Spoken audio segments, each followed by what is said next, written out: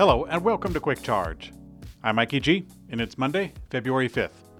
Elon Musk is introducing a whole new group of his fans to the idea of implementing a carbon tax, and it goes about as well as you would expect. A carbon tax accounts for the external costs of emitting carbon into the atmosphere. It fixes the market inefficiency of making the true cost accounted for in the actual implementation of products, mostly in the environmental costs. Now, as you can recall, Elon Musk's original master plan for Tesla was driven by mitigation against global warming. Now, the issue is largely seen as a goal for the left wing of the politically active. I'm sure I don't need to tell you this. In the not-too-distant past, Elon Musk has become openly hostile to left-wing political ideas and has garnered a fair amount of following from those who are politically active on the right. Now, Elon Musk has mentioned the goal of mitigating climate change many times throughout his career, but with his new Twitter comments, it seems that his influence over a growing fan base is less than fertile ground for this particular issue. Now, most of the top-voted comments underneath his posts were responses that were quite negative. About 50 down, you could finally find a positive one. Tesla is bringing back the capacity to transfer full self-driving packages and or free supercharging onto a new vehicle. Now, this is despite what Elon Musk said at one time. For years, Tesla owners who bought the full self-driving capability package were asking for the capacity to transfer it when trading in their vehicles for a new one. The price has increased over the years, eventually reaching $15,000, of which the software upgrade that promises the realized literal full self-driving capacity would be trapped on the car that it was purchased on.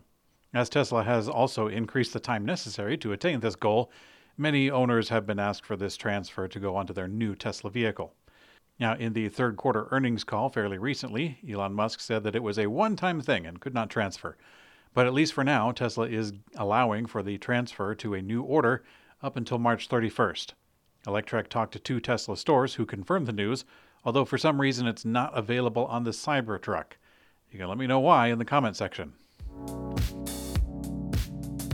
People are starting to show themselves driving Tesla vehicles on autopilot while they are shown to be using Apple's virtual reality headset. The new product has been everywhere, and it may wind up in an emergency room near you. Now, hopefully, these are just jokes that are made in poor taste, because the reality is that people have already lost their lives with the false belief that autopilot and full self-driving can actually drive the car independently. And seeing little videos like this without context hopefully doesn't increase that. Volvo Cars is starting 2024 with its 17th straight month of growth. Volvo's all-electric model leads the way, with the global EV sales up 17% in January. Volvo sold a total of 53,402 vehicles last month, which is up 10%.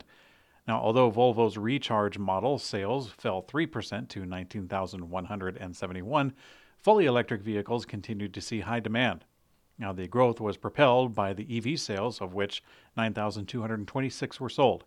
Volvo expects sales of its all-electric vehicles to carry momentum into 2024, or throughout 2024.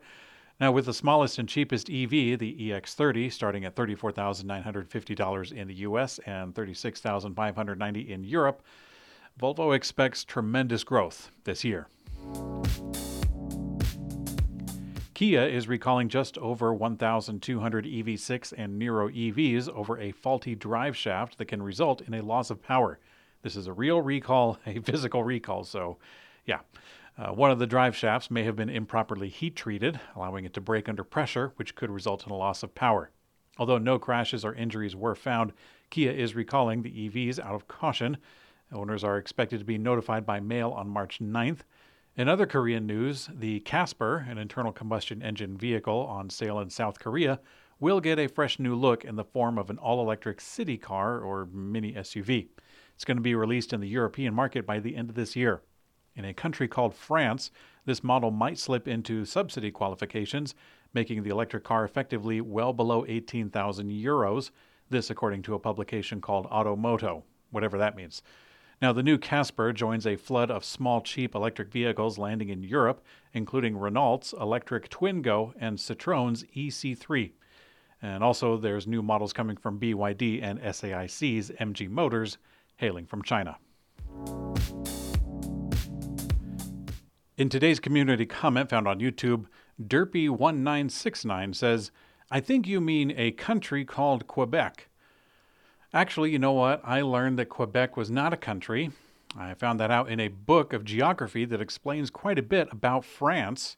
Here's a small excerpt about their language. Quote, French citizens are known to welcome all tourists by offering a friendly sneer, a hearty goodbye, and a warm, indecipherable greeting muttered under their breath. The whole book is actually a pretty good read. It cleared up a lot of things for me, although I still have some space to go. I've left a link where you can get that book in the description below. Thanks for watching Quick Charge. I'm Mikey G, and I hope you have a great day.